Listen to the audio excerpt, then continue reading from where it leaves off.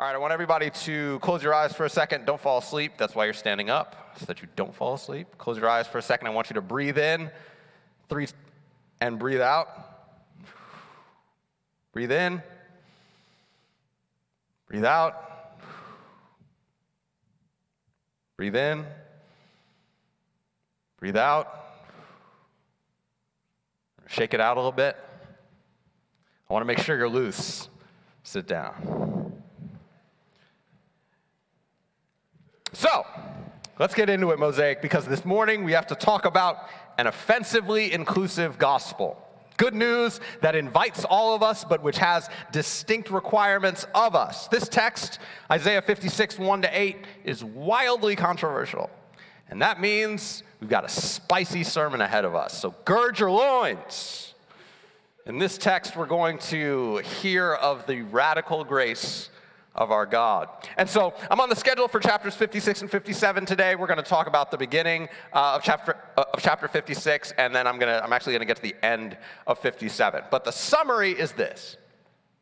The kingdom of God is a place and a people where there are no second-class citizens, where everyone who's in gets the fullness of Christ's presence, power, and peace, and where the hierarchies of this life and this world have no meaning or purpose. But we're going to talk specifically about foreigners and eunuchs, which means we're going to talk about ethnicity, and we're going to talk about sexual minorities and what the Lord has to say. So, look forward to that. So, like a few weeks ago, we have to talk about what this means for Israel, what this means for us in light of Jesus, and what this means for us as a community. So first, Israel. Isaiah 56 begins the end of the book of Isaiah. So we've been through the first two sections. Chapter 1 to 39 addresses the people before the exile. Chapters 40 to 55 address the people during the exile. And 56 and 66 address the people after the exile. And the thing about Isaiah 56, 1-8 is that it's absolutely shocking and in some ways a radical reshaping of the life of the people of God. I want you to listen again to verses 4 to 7. For this is what the Lord says, to the eunuchs who keep my Sabbaths, who choose what pleases me and hold fast to my covenant, to them I will give within my temple and its walls a memorial and a name better than sons and daughters. I will give them an everlasting name that will endure forever. That word that's translated will endure forever also means that will not be cut off. And foreigners who bind themselves to the Lord, to minister to him, to love the name of the Lord, and to be his servants, all who keep the Sabbath without desecrating it, and who hold fast to my covenant, these I will bring to my holy mountain and give them joy in my house of prayer. Their burnt offerings and sacrifices will be accepted on my altar, for my house will be called a house of prayer for all nations. So let's talk about eunuchs first. Eunuchs are men who have either had their genitals removed or crushed, often in order to serve in imperial courts. So they're emasculated so that they could be in the king's court and be guaranteed to not be a sexual threat. They can't father children, plus there's the broader social shame of being a eunuch. Added onto this, eunuchs could not enter into the temple of God. Deuteronomy 23, verse 1. No one who has been emasculated by crushing or cutting may enter the assembly of the Lord. In other words, eunuchs are not welcome. They're also mentioned one other time in the book of Isaiah, and it's at the end of Isaiah 39. If you remember, that's when Isaiah is telling Hezekiah what's going to happen in this exile. And Isaiah tells Hezekiah this in Isaiah 39, verse 7. Some of your own sons who are born to you shall be taken away, and they will become eunuchs in the palace of the king of Babylon. Not only will they never have children, but they're going to be imperial slaves. Nobody wants to be a eunuch. If you can't have children, you're going to have no legacy in this culture. In a culture where children are your wealth, your future, and your social capital, and in a culture where marriage is a sign of social advancement, eunuchs were inferior, shameful, societally useless, except perhaps as trusted advisors because of their physical mutilation and their hormonal deficiencies. A eunuch was not physically whole, and so they had no place in the temple. The temple was for ritually clean people, and there was no way for a eunuch to be so. By virtue of who the eunuch was and what had been done to him, he was excluded from the assembly. Such a man would surely complain, as we see in Isaiah 56:3, I am only a dry tree. But here's the thing. By this word of the Lord in Isaiah 56, we are reminded that that was not the Lord's eternal intention for his people.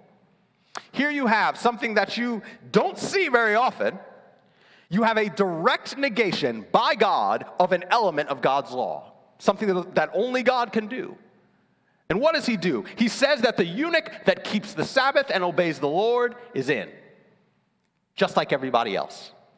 The eunuch whose primary anxiety is that their name dies with them is going to be given an everlasting name, a name that will not be cut off. Other things may have been cut off, but the eunuch will not. The eunuch who cannot have biological children will, within the people of God, have a legacy even better than biological children. For the eunuch, this news might sound too good to be true, but it is true. And the Lord seems to be articulating a new standard, where he says, if you do what I say, it doesn't matter who you are. Now, some of you Protestants are going to get nervous. And you're going to say, well, what about faith and belief? Well, let's read the text in its context. Because one of the things that we need to understand is that this already goes against what some people's understanding of the Hebrew Bible is. That is, you could read it and say, okay, God chose the people of Israel, this little tiny tribe, to be his people, and everybody else is left out. I'm sure there were people who built their confidence on that fact. We're awesome because God chose us. Not those terrible pagans over there. We've got the law, we've got the temple, we've got the presence of God. But in Isaiah 56, the Lord is saying, look, I'm not exclusive. If you want to follow me, that's the only requirement I've got. And this means not only is the eunuch in, but perhaps even more controversially, the foreigners who bind themselves to the Lord are also in. Fully in. And this is even more radical because much of the law is actually delineated between the way that you treat your brothers and sisters, your fellow Israelites, and the way that you treat foreigners. Now, there's a robust social safety net for foreigners, but there are still distinctions. For example, usury, or lending with interest. Take a look at Deuteronomy 23, verses 19 to 20. Do not charge a fellow Israelite interest, whether on money or food or anything else that may earn interest. You may charge a foreigner interest, but not a fellow Israelite, so that the Lord your God may bless you in everything you put your hand to in the land you are entering to possess. There are a few laws like this, where you treat your brothers and sisters one way, foreigners another. And what God seems to be indicating here in Isaiah is that some of these distinctions between foreigner and brother or sister were actually temporary. And there's actually a sense in which that's not even really new. If you look back at Leviticus chapter 19, verse 33, the Lord says, when a foreigner resides among you in your land, do not mistreat them. The foreigner residing among you must be treated as your native born. Love them as yourself. You may remember some echoes in the New Testament.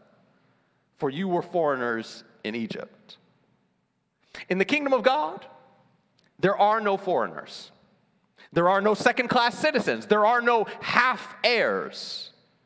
There are only full heirs of the promises of God. And post-exile Israel would look and function a little bit differently than pre-exile Israel. In fact, we see the language in the prophets of a new covenant, where there could have been a tendency to slide into nationalism. The tendency to slide into self-righteous pride in God's choosing, where there could have been the prideful thought, because of who I am, God chose me. God cuts all that off. The foreigner, who you thought wasn't really one of you, is.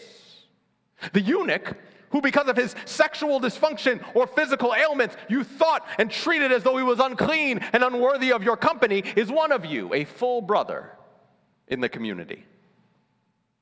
Now, by picking these two most vulnerable examples, God is indicating through Isaiah that it doesn't matter who you are or what has been done to you. What matters is what you do with it. So then you might ask, what does Jesus have to do with this? Well, one of the most important things that we learn from the New Testament, and the main reason why we're in this room worshiping the Lord together, is because in the coming of Christ, he gave and reminded us of the only condition of eternal life, believing in and following him. In other words, the way into the kingdom of God is to do what the Lord says. Now, what's going to go through your mind again is, what about belief? And one of the things that we indicate whenever that voice goes off is that it reveals that we think that belief and trust and action are two different things, as opposed to our trust being a subset of the things that the Lord has called us to do. It's not something that he does for you. And so it sounds simple in words, but practically it's difficult. Because that means that we got to get into what it really means to do what the Lord says. It means that according to Jesus, it means that we steward our money in a particular way. It means that we don't seek to be rich, because Christ utters woes to the rich. And I don't know about you, but I don't want any woes from Jesus. Jesus calls us to steward our words by avoiding slander, gossip, and cursing. He calls us to steward our hands and our minds by avoiding murder and the hate that attends it. He calls us to steward our sexuality in a certain way, where not only are adultery and fornication off the table, but so is lust. And sex is then reserved for opposite-sex marriage. And then outside of that, we're all called to celibacy. And that is an ethic that is difficult for anyone with any kind of sexual desire at all. I'm pretty sure that the only holy sexual orientation, if you want to use that language, is one where you are only and ever sexually attracted to your spouse. Somebody out there probably has that. But the fact of the matter is, and you all know this to be true, all of us have disordered sexualities, tainted by the fall. Sexual orientation does not make one person holier than another, especially for something unchosen. Why would that be a category that we would use to divide ourselves from one another?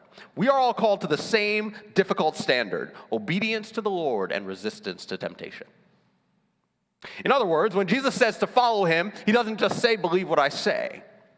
He means go where I go and live as I live. There are two commands in his first words in the Gospel of Mark. Mark 1:15, the time has come, he said. The kingdom of God has come near.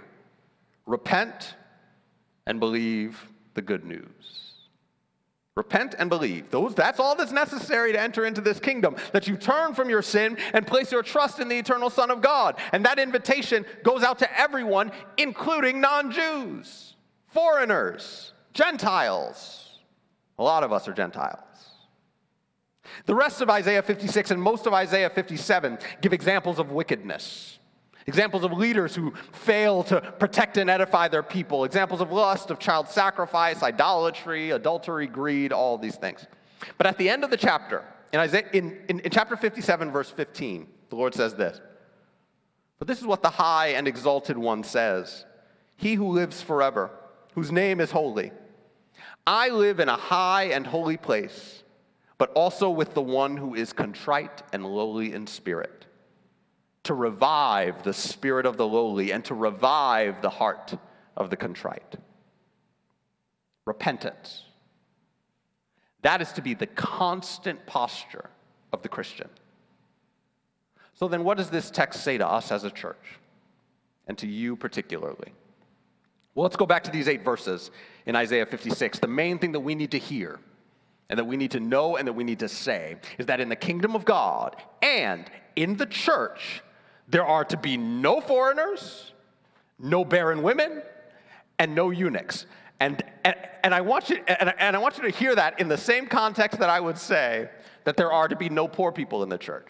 Not because they're excluded, but because if we follow the example of the church in Acts, no one in the church has any need because the community rallies to meet that need. Similarly, the church has no foreigners because everyone is a full citizen. There are no second-class citizens in our midst. And in a country and a world that reels from the violence of colonialism and the construction of race, we are used to thinking about one another in categories. But when we understand that historically the category of race was specifically created in order to justify economic exploitation, to divide us and to keep us from building deep relationships of solidarity, we are reminded of what the good news of Jesus Christ ought to do, the way that that ought to look in our midst. Also, a lot of us are Gentiles without Jewish ancestry. For most of the scriptures that you read, they're addressed to the Jews as the people whom God particularly set apart. And if you're a Gentile and you believe in Christ, you by faith have been grafted into a story. You're an unnatural addition, but an addition with the same rights and privileges and inheritance as any other child of Abraham. And when we join as the body of Christ, the most important thing is that it's the Holy Spirit that joins us together, period. And that means not only that you're my brother or my sister, but it means that I actually need you in order to grow in Christ-likeness. It means that there is no space for imposed categories to divide us because what the Holy Spirit has done is break down those walls of separation.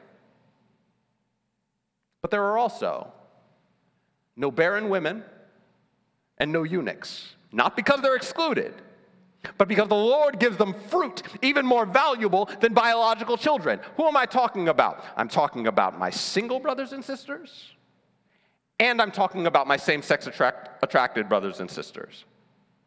If you're single, you're probably used to a church that acts as though marriage is the goal for every Christian.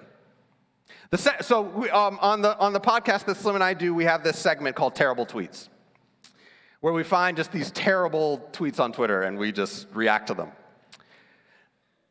It's wonderful. Listen to that. You can listen to it there. But here's one such terrible tweet. So somebody says, I won't even say the name, it's fine. Here's what it says. Singleness is closer to a curse than a gift. It is shocking anyone would actively seek it, or that churches would teach it as preferable. It isn't ideal or normative. Right? And here's the thing. So Paul in 1 Corinthians 7 actually says that singleness is actually preferable. Because it allows wholehearted devotion to the kingdom of God without the distraction of marriage and children. I love my wife and kids, but they take up a lot of time. It's not often preached. But because we're in a sex-crazed culture that's told us that sexual fulfillment is integral to our humanity, which it isn't, we think that without sex we're less human. That would be a surprise to Jesus. But also, not only would it be a surprise to Jesus, but when we look at our future, all of us are aimed toward a future of celibacy. Jesus tells us that in the new heavens and new earth, we'll no longer marry nor be given in marriage. Why? Because the fullness will have come true.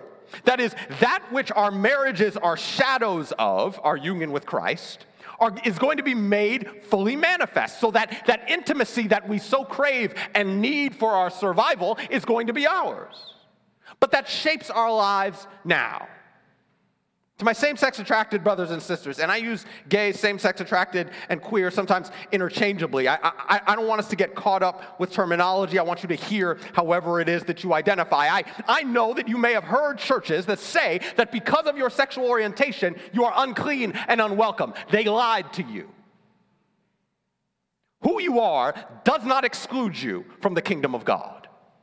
The attractions and temptations that you experience do not exclude you from the kingdom of God. If you are willing to follow the Lord and his commands and lean on the people of God as you do so, you're in as a full member. Sexual orientation does not bar you from membership. It doesn't bar you from leadership. It doesn't bar you from anything. What matters is what you do with what you've got. So do you, and I mean anybody with any kind of sexual desire at all, do you indulge it? Or do you pray that the Lord builds in you self-control, which is, by the way, a fruit of the Spirit, and turns you away from sin and toward God and toward your neighbor? Do you trust that the God who made you knows what's best for you? And that means restraining sexual expression for the context that he set it for. If you want that, the kingdom is for you. And this is an offensively inclusive gospel because everyone is welcome, regardless of who you are, but you can't conduct yourself however you want. The freedom that we're called to is not libertarian freedom, it's Christian freedom. You can't have sex with whoever you want, you can't say whatever you want, you can't use your money however you want. If you believe this gospel, it means that you're committing to seek to live your life as Christ has called you to live it. Christ died and was raised because he loves you, because he wants you to follow him. And you may have been told that he hates you, or that he's displeased with you, or that he excludes you because of who you are. Those are lies. He reaches out to you with welcome, saying, "Follow me, and you will have rest and peace." Greg Johnson, he's a celibate gay pastor in St. Louis, wrote this wonderful book, Still Time to Care: What We Can Learn from the Church's Failed Attempt to Cure Homosexuality, which is broadly about moving from a paradigm of cure, as he calls it, from where we're talking about conversion therapies and the so-called ex-gay script, all of these things, moving from that to a paradigm of care. It's great, read it. But this text in Isaiah, he calls his life passage. And the fact of the matter is, brothers and sisters, the church needs more Gregs. And it needs more of this kind of hope. Now, it's going to be hard. It's still called the way of the cross. But Christ has promised you and us that he has given us the resources for that journey. So if you are single, you are not a dry, fruitless tree. If you're a widow, you are not a dry, fruitless tree. If you have been widowed, you are not a dry, fruitless tree. If you've been abandoned by your spouse, you're not a dry tree. If you're gay, you are not a dry, fruitless tree just because you don't see opposite-sex marriage in your present or your future. The Lord has promised you that your celibacy will be a fruitful one, that you will have spiritual sons and daughters, brothers and sisters in the faith who will owe their growth to the work of the Holy Spirit through you. You have an inheritance here. You will have a name here. You will be supported here. Now here's where the rubber hits the road. Brothers and sisters, do not make me and the Lord out to be liars. The church is supposed to be a place where all those who seek to be obedient to the Lord are lifted up, walked alongside, and supported. We're supposed to be a community that resists all forms of idolatry, including the idolatry of the nuclear family. Now, wait a minute. I just threw a grenade out into the room. What do I mean by that? Why do we baptize infants? Well, we baptize infants because we do so out of recognition that there are a number of reasons, but one of the reasons is out of the recognition that it takes more than two people to raise a child. I pray continually for the single parents in our midst because I know that you have a significant burden that chances are you've borne for a while. And we're supposed to be a community that doesn't let that happen. When your child is a member of this covenant community, we have all promised to come alongside you. And that means that as much as people treat marriage as a private good or a private institution, it's not. It's a public one. It's meant not just to benefit you and your little unit, but to benefit your brothers and sisters. So, married brothers and sisters, actively come alongside our single brothers and sisters. Take them into your homes, temporarily or permanently. Invite them to your dinner tables. Incorporate them into your routines.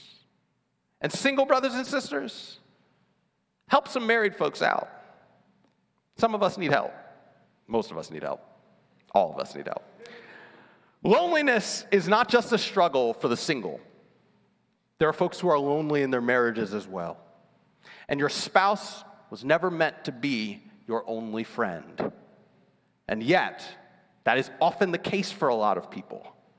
And that's profoundly unhealthy. Thankfully, my best friend is my co-pastor. But it's important for us to have these friendships, these relationships of human intimacy. And also some parents of young kids just need somebody to take the kid or the kids for a little bit to get the moments together. Don't think of it as babysitting. Think of it as an act of love for your brothers and sisters. Think of it as an act of material solidarity.